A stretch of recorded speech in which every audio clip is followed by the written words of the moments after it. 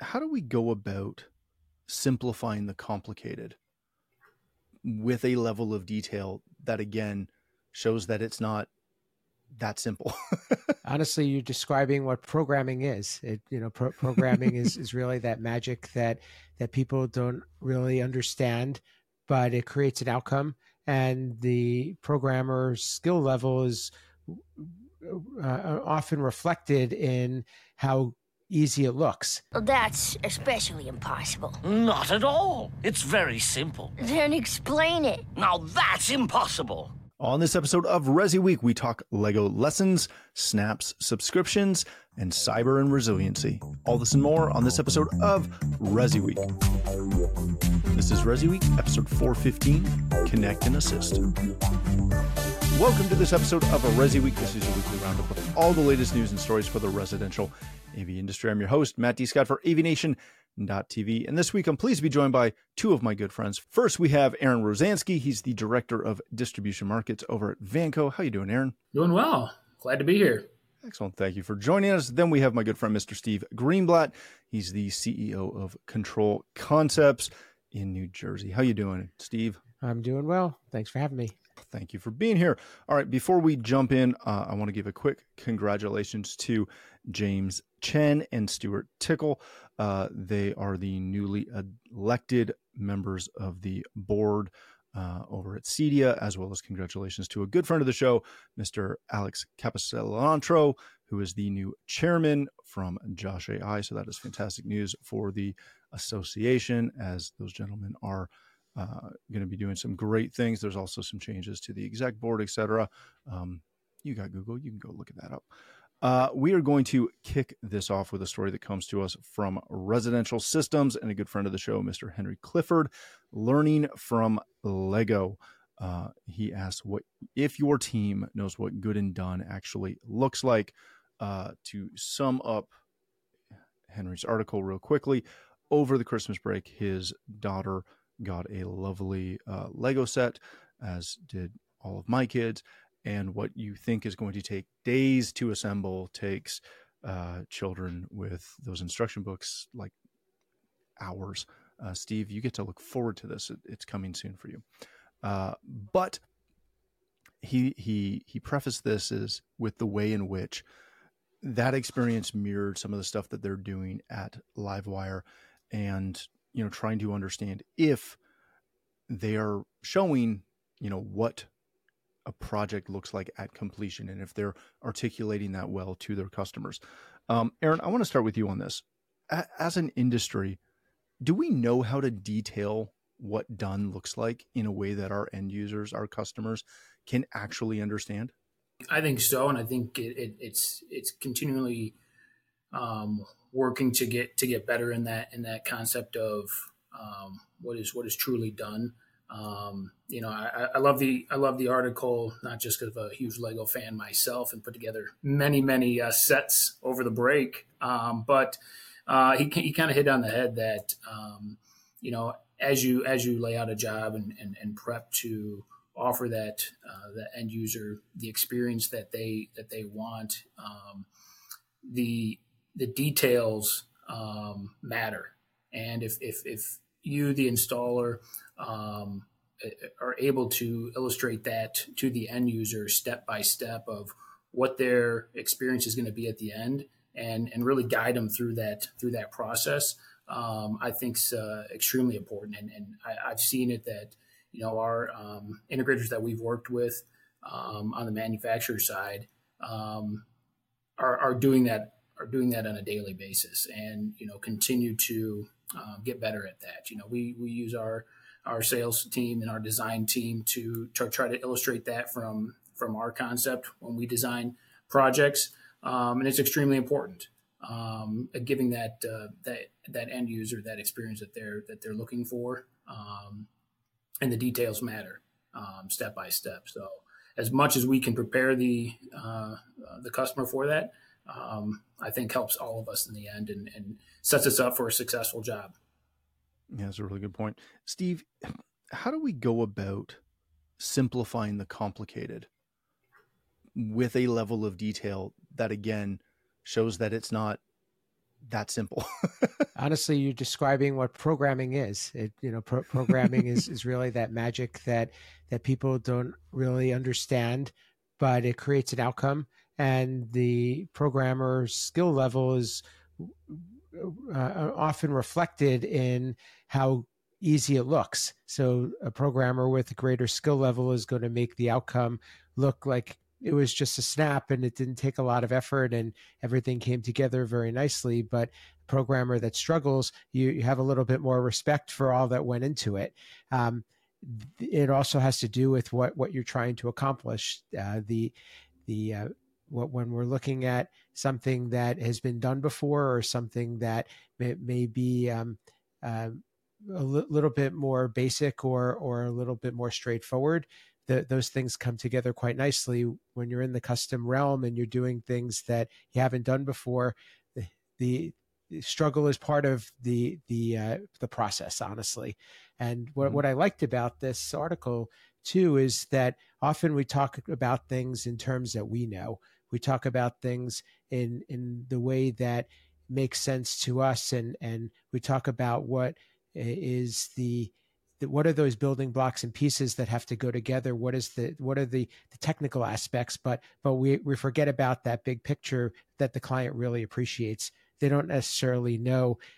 Very few clients walk behind a rack and they look at all the beautiful wiring, or they realize everything that goes into making the aesthetics of a project go smoothly, but they really appreciate the outcome when it's there. So it's something that we really should remind ourselves of very often. And I think the idea that you can also make a picture be something that is a lot more digestible to somebody, it is another thing to remind yourself of. Yeah, that's a really good point. All right, Hello, this is Steve Greenblatt, host of AV Nation's State of Control podcast. Each month, Rich Fregosa and I explore trending topics, foundational subject matter related to control programming and automation in the audiovisual industry. We speak with a variety of AV professionals who share their perspective, knowledge, and experiences. Please join us for this monthly conversation. Check out A State of Control on avnation.tv or wherever you get your podcasts. Change topics for a second. This comes to us from CE Pro and a good friend of the show, Mr. Arlen Swagger. Snap One rolls out Control4 Connect and Assist, which is a recurring revenue solution for the community Control4 dealers. If you how do we say this nicely? If you are a member of any of the Control4 forums, you know all about this because it has been lighting up social media across the board. But go read through the article. It gives a really good overview of what the new Control and Assist program does and how the pricing lays out, and how it affects existing customers as well as new customers in the future. But long and short, with a base subscription fee of essentially $900 US, customers get a proactive system monitoring and access through the Control4 Assist team of programmers, technicians, and certified network administrators to solve questions, answer questions, solve issues, and manage the customer experience. Steve, let me start with you on this. There's a ton of technical stuff we could dig into on this. But I kind of want to have a larger conversation about if this is the future for primarily the residential space, because this is a resi show, but really the AV space in general.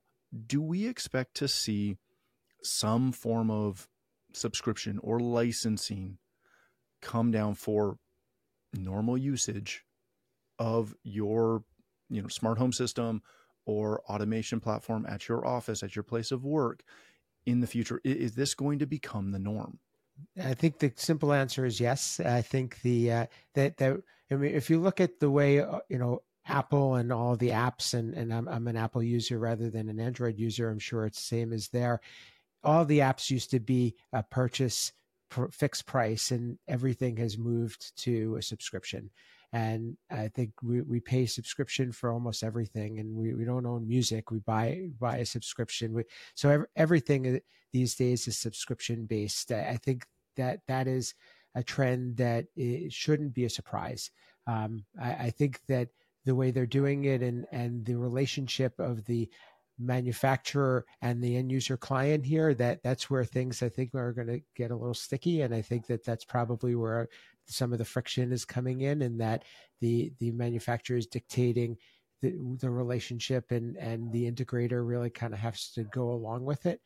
So I think that has probably where people are raising a lot of flags and saying that this is not the way we do business. But the idea that it's subscription based, I think, shouldn't come as a surprise.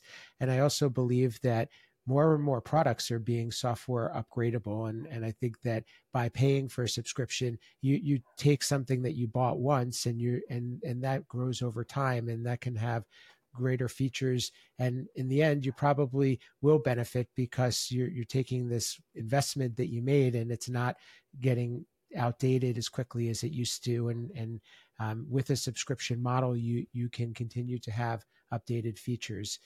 I don't know that somehow manufacturers have to recoup some of that cost. Yeah, that's a good point. All right, Aaron, we'll say the easy question for you. I'm kind of between a rock and a hard place on these topics in this story. We have customers in my company who will bemoan the fact that their camera system doesn't work 4 years down the road remotely via their phone, because the manufacturer stopped supporting that line of NVRs and building the app to keep up with Apple's OS platform, right? So they'll bite our heads off. They'll bite our heads off over, Sonos, when they made their transition in their product line, and a bunch of products kind of rolled off. At the same time, if we go and pitch this type of a system to them, they'll also bite our heads off because they don't want to pay that subscription rate. Is it completely going to come down to the way we articulate this to the customer and the way the manufacturers articulate this to us? I believe so. I mean, the ability to offer the customer a solution that will be reliable, that will be able to upgrade if needed down the road, and remote access for the integrators to tap into that is important. And I think the end user needs to be fully aware of those two scenarios. You can have bucket A, that full access, full support, that costs X, and here's bucket B that was more price sensitive for your application, but you're going to miss out on solutions and access as the integrator can support it over the long term. So I think it really does come down to the fact that the manufacturers need to work with integrators to give them a roadmap on how they can facilitate and support the end user, and in the same breath, the integrators communicating that information to the customer. It is a kind of a team effort, group effort, in that fact that manufacturers have a responsibility to offer those solutions to integrators, and in the same breath, integrators to promote that and fully illustrate that to the end user from a cost standpoint, and what those specs can support in the long term. Steve, let me just ask you one more question before we move on to the next one. And again, I'm kind of pulling this back to my company, just as a tangible point. We pay for a lot of software subscriptions, right? We have the entire Adobe suite. We pay for SketchUp. We pay for our accounting platforms. We pay for our sales tracking or CRM. I don't have a huge problem paying the astronomical fees that we pay for that over the course of a couple of years, because I know that there are significant features that get added sometimes daily. I know with, for example, like Photoshop, they are changing stuff every couple of days and throwing new bits of AI that are shockingly amazing. So I don't have a problem with that. when I look at some of the other platforms, especially within our channel, and look at what their updates are over the base of these subscriptions, I don't necessarily see a massive value there. Is there a way that integrators won't get stuck with, selling the dream and not being able to fulfill it because they're at the mercy of manufacturers that may or may not do a lot to really add value to that subscription? Definitely will. Yeah. They have to trust, and they have to be buying into something that they know is proven. I guess, it's similar to if you're buying anything that in the past, we would buy hardware, and we would buy a system that we hope that was upgradable. We hope that would be able to not have to be outdated. And I think the same is true with the subscription model, is that you have to have some trust that this is a partner, and the manufacturer is going to be able to provide value for that cost. And honestly, the integrator is going to be responsible for selling that. So I think that there's certainly risk involved, and it's certainly going to be a new dynamic. And I think it would probably be advisable that Control4 or any other manufacturer doing this kind of lays out a roadmap so that they can share what it is that they will be providing in the next year or years to come, to show that this is something that's worth investing in. Yeah, that's a really good point. We'll have to watch and see where that goes. All right, let's change topics again. This also comes to us from CE Pro. Consumer IoT groups have provided feedback to the FCC to try and keep the cyber trust mark voluntary as well as protected. They want to, again, see this happen, but they want it protected across the board. Aaron, let me start with you. We've talked about this cyber trust mark a couple of times on the show. How much of this comes down to the manufacturers wanting to actually participate in this, and again, see some form of actual value, some form of tangible value in going through the rigmarole to qualify for this and be able to, slap this on a product that hopefully the consumer will recognize and understand what it means? Yeah, I mean, that is the ultimate question of, at what cost do we all find benefit from in the long run? I think it's extremely important, cybersecurity in all aspects of our business, both residential and commercial, and the products that we manufacture and products that our installers are putting into these jobs. It's important to have that security and offer that to the end user. But at what cost, at the end of the day, do we see return as a manufacturer, as an integrator that's buying those products that would have this label on it that offers up the cybersecurity? Because I'm assuming that's not going to come at a free of cost price tag. So and in all honesty, I mean, yeah, that's the big thing is, does that added cost justify the product getting into the job and passing it on to the end user?